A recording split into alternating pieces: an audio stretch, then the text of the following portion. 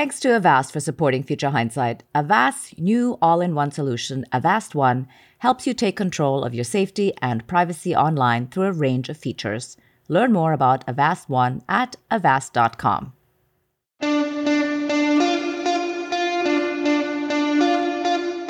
Welcome to Future Hindsight, a podcast that takes big ideas about civic life and democracy and turns them into action items for you and me.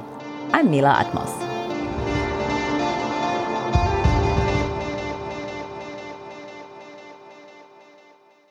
I've lived in this country for more than 3 decades, and over the years, while filling out official forms to categorize my identity, I never knew which box to check. I used to check other quite a lot. At one point, and this is a little embarrassing, I would tick Pacific Islander because I was taking it very literally, and Java, the island I'm from in Indonesia, is indeed in the Pacific. When I got to college, the Asian student societies never seemed to be for people like me. They celebrated Chinese New Year, and the members were mostly Chinese American students. It wasn't until I became an American citizen that my identity became solidly hyphenated. I became an Asian American. But how does this category that I'm in, this identity that I've evolved to claim as my own, as an Asian American woman, how does this category play into my participation in civic life? Are we a bloc? Are we a group with shared goals and values? I've been thinking about how a show on civic engagement that is hosted by an Asian American can be a place for a conversation that enriches our common understanding about what it means to walk in the U.S. with Asian skin. And beyond that, the role all of us can play, Asians and non-Asians, in weaving our diversity into a cohesive democracy. Our guest today, Sungyeon Choi Morrow, is the executive director of the National Asian Pacific American Women's Forum, or NAPAWF. Sungyeon, welcome to Future Hindsight. Thank you for joining us. Thank you so much for having me. So to start, tell us a little bit about the goals and mission of NAPAWF. Sure. So the National Asian Pacific American Women's Forum, which we go by NAPAWF, was founded 25 years ago by a group of Asian American women after the Beijing United Nations Conference on Women, which happened the year before, where many of these women realized that at the conference itself, that their, as you mentioned earlier, hyphenated or two-part or bicultural identity wasn't fully seen and accepted. And so they came back from that conference feeling like they went as part of the U.S. delegation, yet Americans didn't see them as Americans. And in fact, some of the women were even told, oh, you're Korean American, you should join the Korean delegation, sort of perpetuating this constant, perpetual foreigner stereotype about us. And so these women came back, actually 100 of them, in fact, and had a conference of their own in LA and decided to create an organization that would be for us, Asian American Pacific Islander women living in the United States, to amplify issues that impact us. I kind of want to back up a little bit since you mentioned that, some people say, well, you're Korean American, so why don't you just join the Korean delegation? Do you want to try to define what it means to be Asian American or what it means to you? Sure, I can tell you what it means to me. So as you mentioned, the concept or this idea that there is quote unquote Asians is very flawed. It is the largest continent in the world with the most diverse population, with the most number of languages and ethnic groups. And so to this idea that we're going to distill it all down to this one word called Asian seems flawed. And yet that's a category that's been created for our, census in the United States. And so much of resources that are delegated and decisions that are made regarding government resources are based on this thing called the census. And so I think for me, it's about the utility of the word rather than really more of a personal identity. I embrace it as a way to identify with other people who I can build power with. We can say we are a bloc, that we, by increasing our count in that category, we're able to get more resources to our community, get our foot in the door, and then to explain Asian isn't really a thing. We need language resources in 15 languages. You can't just say, pick one Asian language. The way we get treated is as if Asia is a country But once we can get our foot in the door and get recognized to say, yes, you have a large Asian American population in your district or in your state, then we can have further conversations about the nuances and how our community needs to be addressed and met in our various diversities. So, what are the origins of Asian American as a term? Because you mentioned the census, and really it's a way of at least building power as a bloc. But in a way, it's really imposed from the outside, right? Oh, it's imposed by white people, white Americans. They came up with this category as a way to count people that generally look like, I don't know, I guess from Asia, whatever that means. Because again, there are blue eyed, blonde haired Asians and there are very dark skinned, curly haired Asian. I mean, we kind of run the gamut in terms of the way our features look, but it was a way for the US government to categorize a group of people where they didn't know how to categorize them, right? There's a camp of people who really would like for us to rid of that identity or that term altogether and identify in the ways that we want to identify. Like, why do we want to continue to use this term that really doesn't reflect who we are and the values we hold?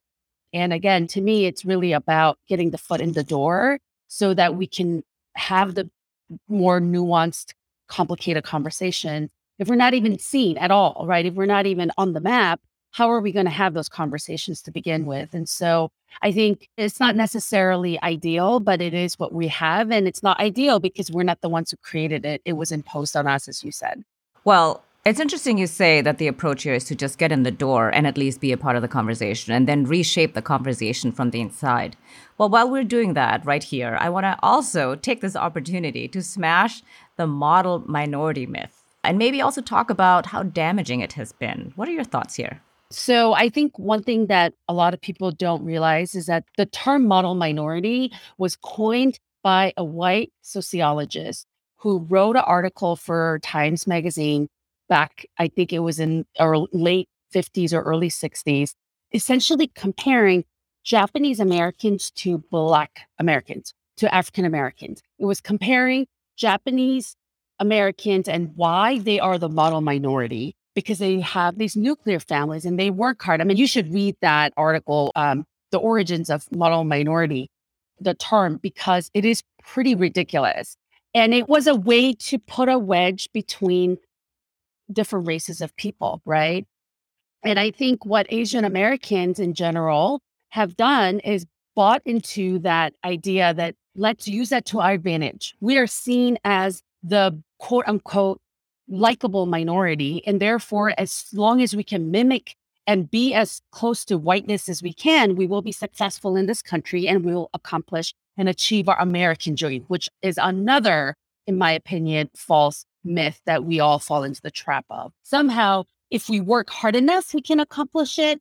Whereas I believe that there are systemic barriers in this country that allow some people to be able to accomplish the American dream more successfully and not others. So when you look at the Asian American population, for me, the challenges and the thing that really makes me frustrated is that the model minority myth does advantage certain ones of us, especially East Asians. So we've run with it. We've been told, and I say we because I'm Korean American myself, that, you come here, you put your head down, don't ruffle feathers, work hard, study hard, go to Ivy League school, become a lawyer, become a doctor. There you go. You've accomplished the American dream. Not realizing that there are others in our community who have come in similar ways, who have not been given the same benefit of doubt, same advantage, because their skin is darker, because they're not East Asian. They don't have the connections. They don't come with the resources from home. When you look at the history of Asian Americans and how we've come here, sometimes it's for economic opportunities. And then we also have refugees. We have a wide range. Yet because we're all seen as this quote unquote model minority, all successful, all making lots of money, having graduated from these fancy schools and with fancy jobs, that our community continues to be disadvantaged in resources being invested in our community so that those that don't have those opportunities off the bat are able to have them and gain them. This is one of the things that NAPOF really works on, is dispelling the model minority myth that we are not your submissive, quiet, follow the rules, smart whiz kids. And I think that over the last couple of years, especially, has come to light that we see that it's not enough to mimic and be close to whiteness as much as possible, or just follow the rules, quote unquote, the rules that help you become successful. And we know that Asian Americans have, you know, been victims of systemic racism historically as well. And we try to sweep that under the rug because we have this idea that the model minority myth is going to save us, and it's not. Yes, for sure. I have lived under that same model for many, many years, all of my life. And I guess it's really hard to shake, though, right? If you're Asian and you live here, I feel like personally, I continually feel that I have to keep my nose to the grindstone and perform, and although, of course, I'm not in school, I still feel like I need to get straight A's. I mean, I think that feeling hasn't gone away. We're taking a short break to thank our sponsor. And when we come back, we're busting the model minority myth. But is the category Asian American also a myth? That's after these messages. Thanks, Avast, for supporting the show. Avast is a global leader in cybersecurity for more than 30 years and trusted by over 435 million users. Avast empowers you with digital safety and privacy, no matter who you are, where you are, or how you connect. Enjoy the opportunities that come with being connected on your terms. Avast's new all-in-one solution, Avast One, helps you take control of your safety and privacy online through a range of features. Learn more about Avast One at avast.com. Avast's data breach monitoring finds out if your online accounts have been compromised or your passwords need to be changed. Avast's firewall protection prevents attacks trying to access your computer or steal our data. Avast's ransomware protection keeps your personal photos, documents, and other files from being changed or deleted. I'm personally a fan of Avast's antivirus feature, which stops viruses and malware from harming your devices, and Avast SmartScan finds and removes viruses and fixes the most common issues through this optimization scan. Free and premium versions are available. Avast prevents over 1.5 billion attacks every month, and with Avast One, you can confidently take control of your online world without worrying about viruses, phishing attacks, ransomware, hacking attempts, and other cybercrimes. Learn more about Avast One at avast.com. We also want to share about a new podcast. The next time you order up some calamari, stop for a minute and think, where does this actually come from? This summer, Foreign Policy is partnering with the Walton Family Foundation to bring you a new podcast, The Catch. Each episode offers a behind-the-scenes look at the current state of global fishing by tracking squid from the waters of the coast of Peru to the processing plants all the way to the restaurants. And finally, your plate. Join us as we learn what squid tells us about the state of our oceans. Follow and listen to The Catch wherever you get your podcasts. And now, let's return to our conversation with Sung-Yun Choi Morrow. But you talk a lot about diversity, and that's something that I alluded to in the introduction, that, being Asian on campus, for example, I always felt like, oh, but I'm not like other Asians. First of all, because I was an international student, I really felt like, well, I'm not American, so I'm not quite sure why I would be making community with these people. That makes no sense to me, right? And I think that this is something that's also true even if you're American and you have grown up here, but your ethnic background is different from other Asians. I'd love to hear your thoughts about really how diverse we are. You said that there are some Asians who are blonde with blue eyes and some, are classic East Asian looking. And then there's some who, of course, are dark and have curly hair. And how we can actually come together as a bloc, because at the end of the day, maybe that's our only chance in building power.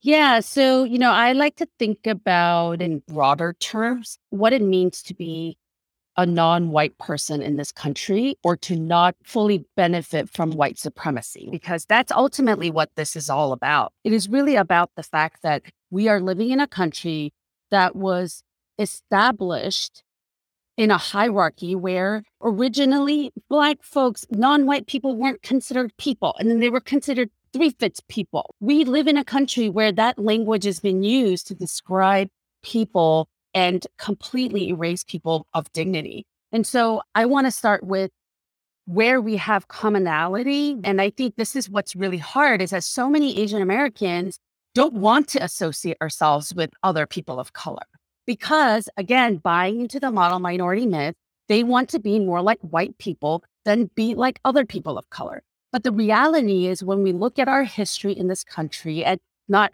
even that far, look at the last 2 years.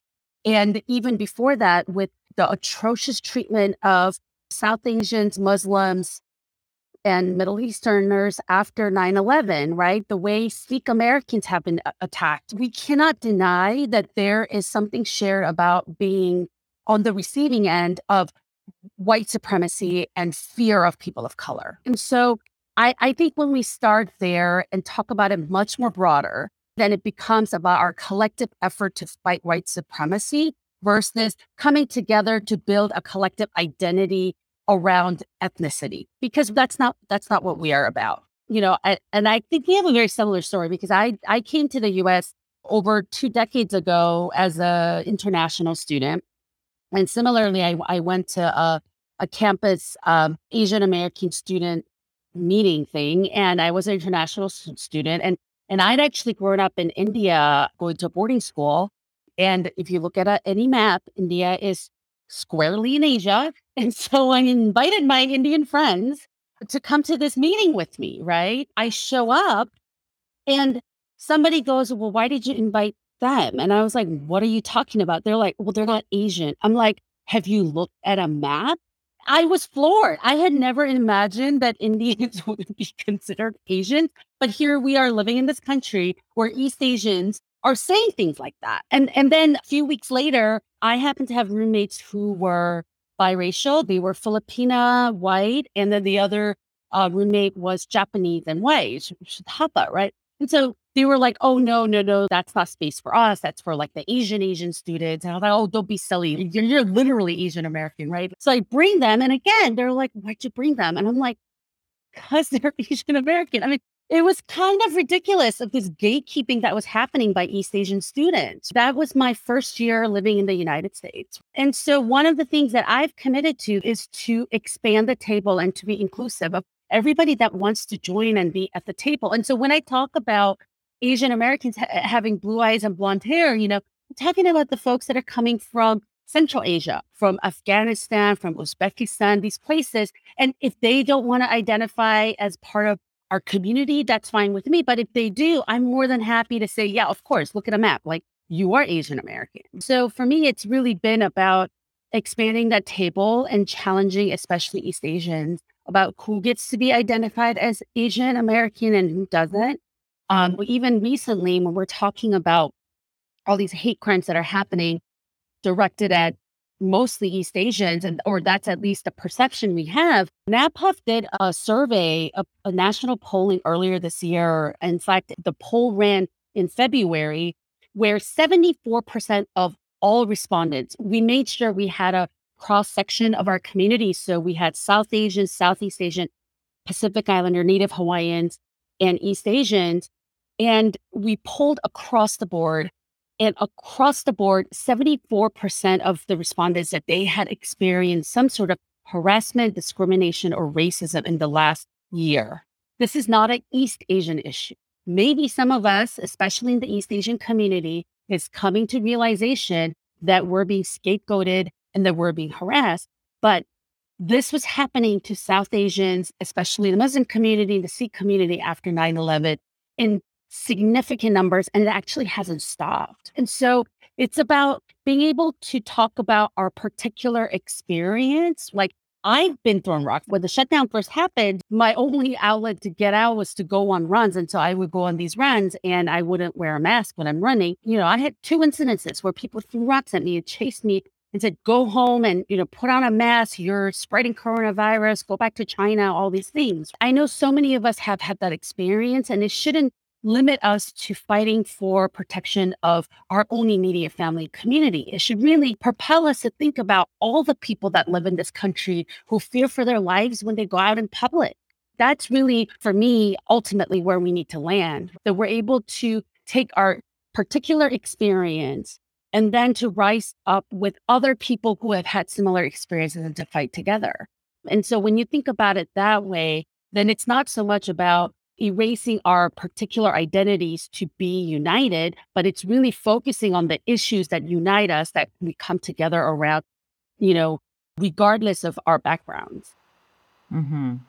Yes, well, I share, of course, similar stories about being harassed on the street. In fact, I was harassed on the subway a long time ago in the 90s. And so when this new slate of attacks against people who are stereotypically viewed as Asians started, I stopped taking the subway because I said, well, this has happened to me before and I don't want to get back on the subway. And recently I started taking the subway again, but I only take it literally twice a week at a time when I know the subway is really busy with commuters and the Yeah. likelihood of being attacked is small. But I refuse to take it at night, for example. And I used to take the Yeah. subway all the time. And I feel like this is a great convenience of New York City to live here and take the train. That's a normal staple thing to do for everybody. And it's kind of terrifying that we can't feel safe. But, Yeah. since I mentioned that really actually I was attacked in the 90s, so these attacks have been happening for a long time. And there's a huge long history about Asians in America being attacked and hated. Do you think there's a way to stop this going forward? Because, the hashtag Stop Asian Hate, I don't think that's working in a way that's actually going to move the needle. Or maybe I'm wrong. I have very mixed feelings about it, right? Some days I wake up and I'm like, okay, we're all going to work together. We're getting recognition, like something's going to happen. And then honestly, in January, I mean, you live in New York City, so obviously you knew about Michelle Guo's murder, Christina Yuna Lee's murder, and then a slew of murders of Asian American women in Albuquerque who work in spas. And so I was getting these media inquiries again, like asking me what I thought was going on. And they're like, well, why is this happening again? Right. And I said, well, it's not that it's happening again. It hadn't stopped. You just stopped paying attention because nobody was like gruesomely murdered. And that's the problem, right? This has happened to you in the 90s. This has happened to so many Asian Americans in history, right? And you intersect the racism with sexism. And I mean, I'm sure you've experienced this. So many of us do. The street harassment we get because we are Asian American women, because of the way we look, When I first came to this country, I cannot count, number of times people have approached me because I was a Korean woman. Oh, where are you from? Korea. Oh, I served in the military, blah, blah, blah. And it always inevitably leads to something lewd, something sexual they want to say to me, always. And I couldn't believe that in a country this big, so many men thought the exact same thing about me when they saw me. And that's the reality so many of us have lived. When I think about the enormity of that and how that even started, the first Asian woman who immigrated to the United States that's on record is this woman named Ah Feng Mui. She's Chinese, and she was brought over by a New York businessman so that she could be on display, so that Americans could, I guess, white Americans could pay money and look at this woman and her, porcelain skin and her dark hair and her tiny feet using chopsticks, speaking Chinese. That is the first image of Asian women in this country. We were entertainment to satisfy your curiosity. We were here for your consumption. And then years later, you get the first law that's discriminatory against Asian Americans. It's not the Chinese Exclusion Act. It was before that. It's called the Page Act. And it excluded specifically women coming from East Asian countries if we came without a male family member, because, quote unquote, we were assumed to be prostitutes that would tempt the good men of America. And so, when you think about these histories and the origin of how Asian women have been seen by America, it is no surprise that we were harassed in the 80s and the 90s and the 2000s, and people are still being murdered for it these days, right? And so when I think about it in that way, it's hard for me to think that it's going to change. But what choice do we have but to continue to fight and advocate and educate and raise awareness so that there is change? Because I'm not going to leave a world for my daughter where she lives under the same kind of objectification and fear in public spaces. And so in some ways, do I believe that this will all change, in my lifetime? I would like to think so. I would hope so, but I don't know. I don't think we have the option to not do anything about it because it's not going to change. And I do think it's better than it would have been because there are many people in our history who have fought and will continue to fight, right? It's not just about Asian Americans doing what we can, but it has to be a sea change in the way we are talked about, public narratives that are about Asian Americans. Just last year, my friend's daughter, Chinese American girl, was made fun of at school because she took some dumplings to lunch and the kids made fun of her. They're like, "Oh, you're eating cat. I heard Chinese people eat cat." That is propaganda that was perpetuated by the US government back during the Chinese Exclusion Act when they wanted to demonize Chinese people and to rationalize why they were kicking Chinese people out of the country. Can you believe that?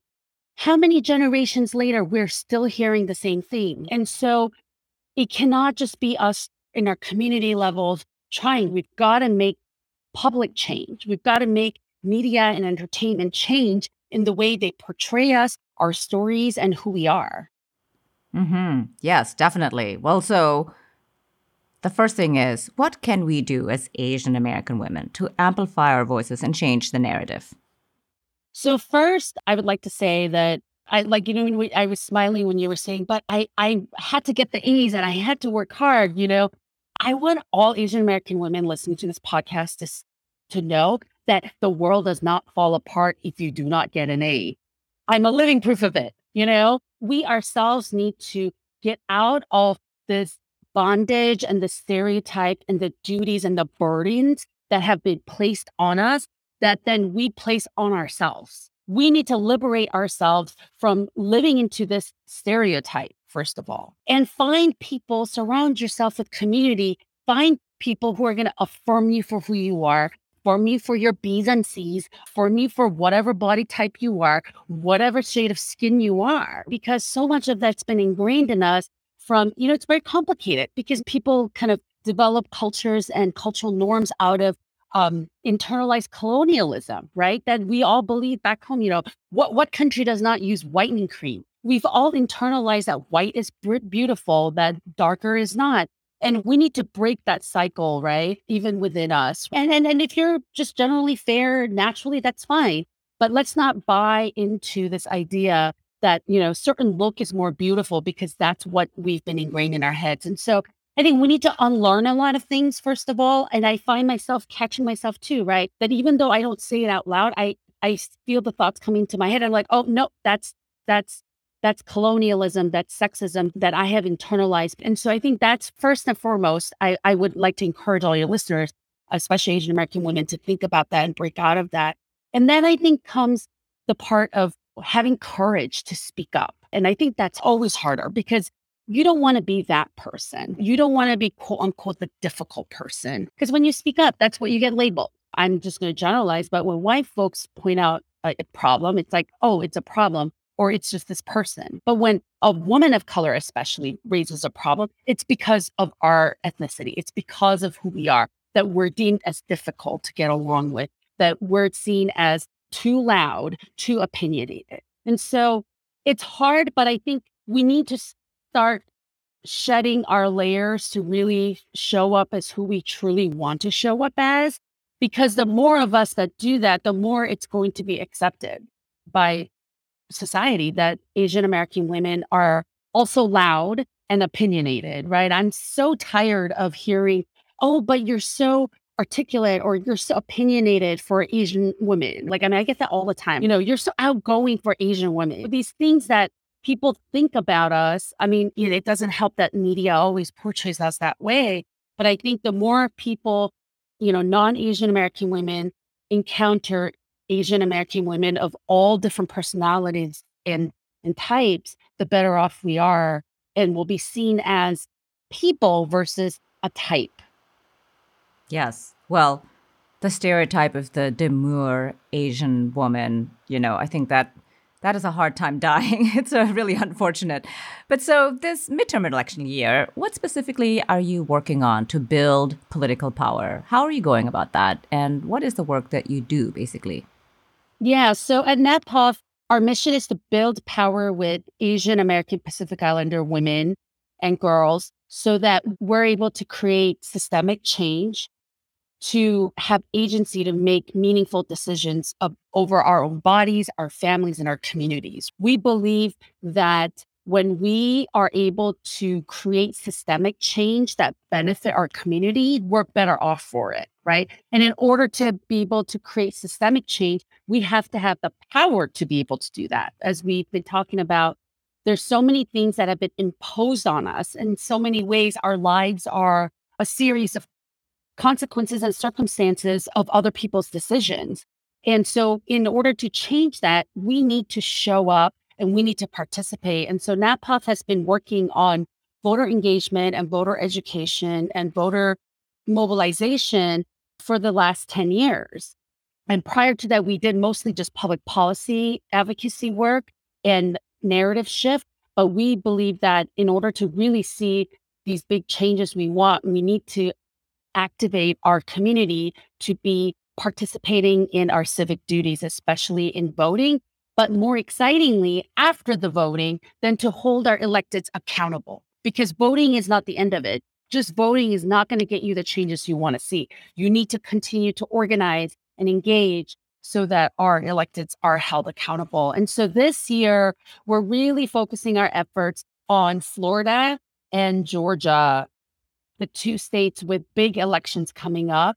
And one of the things that we are seeing, which is very unfortunate, is over the last, I would say, 3 elections, we have seen an increase in trying to restrict voters of color, restrictions that are pretty challenging to navigate if you are a first-time voter or if you don't speak English as your first language.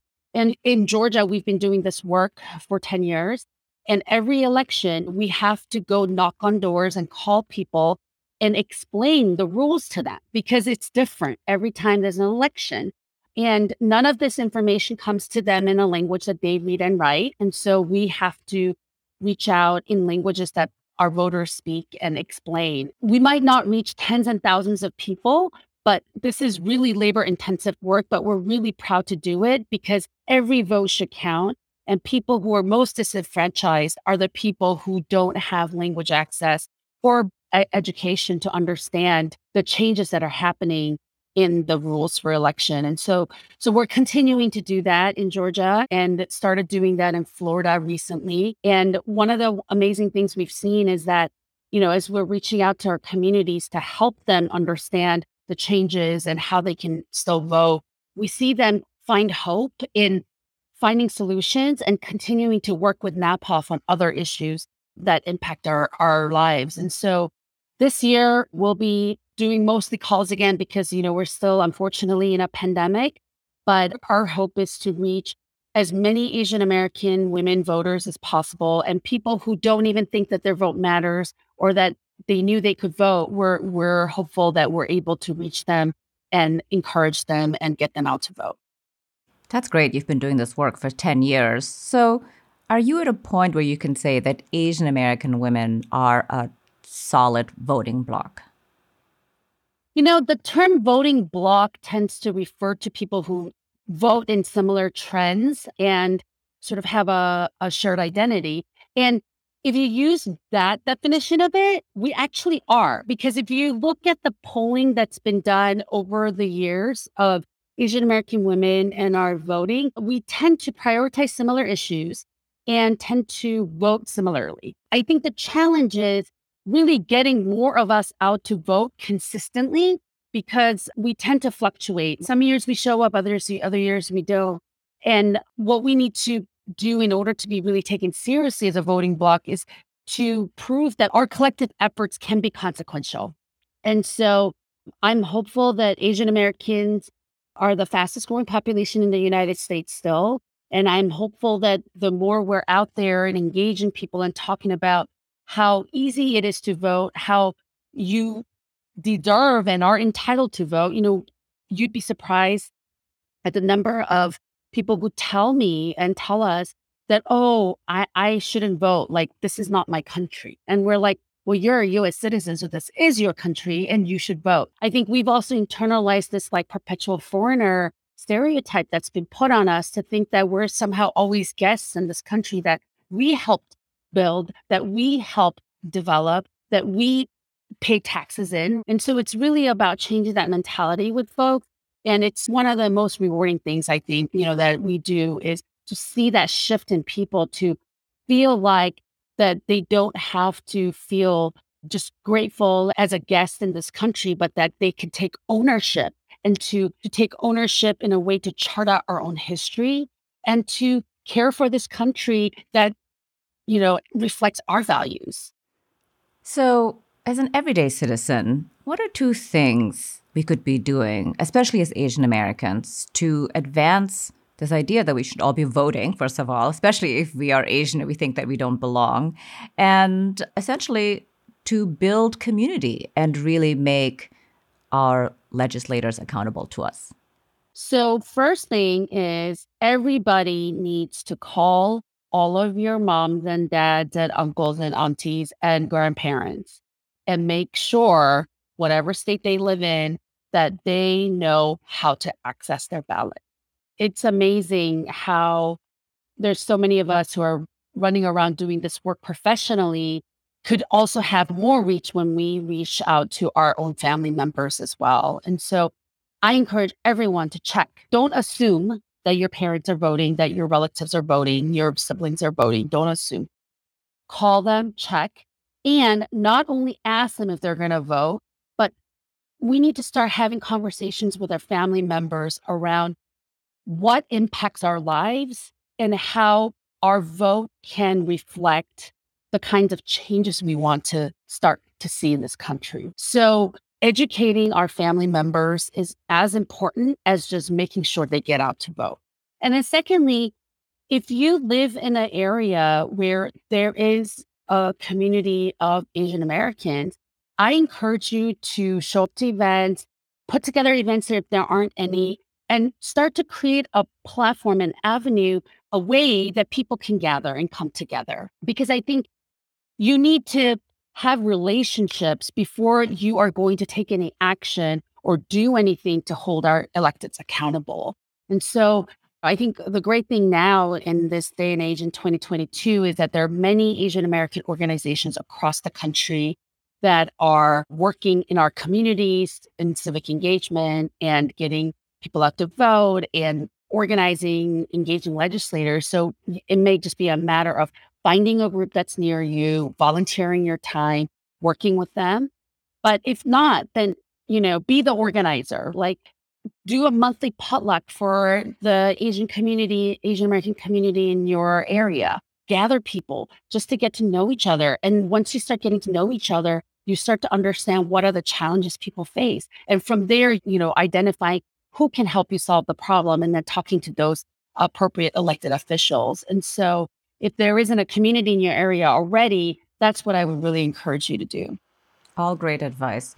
So, as we're rounding out the interview here, looking into the future, what makes you hopeful? Oh, so many things. I have a 7-year-old daughter who is Blasian. She's Black and Asian, so we call her Blasian.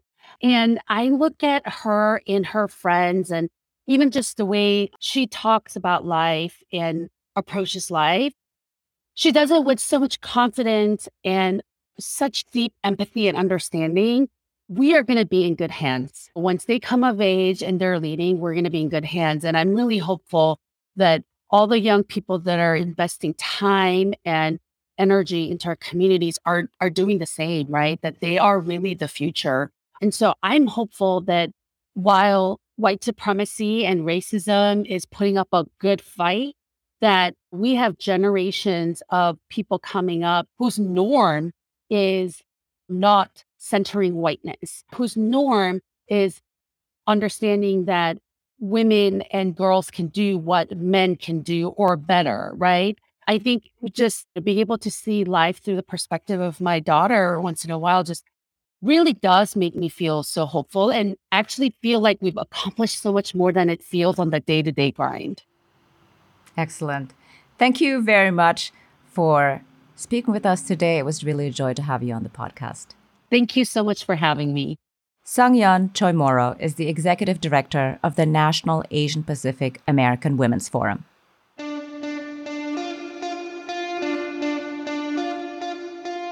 Next week on Future Hindsight, we're joined by Katie Fahey. She's an inspirational citizen changemaker who built nonpartisan people power, getting ordinary people together to fix gerrymandering in her home state of Michigan. So as we started talking at these town halls about the need for a bunch of us to just do a little bit, that's when people's eyes started opening to, oh, maybe I actually could help. That's next time on Future Hindsight. This episode was produced by Zach Travis and Sarah Birmingham. Until next time, stay engaged.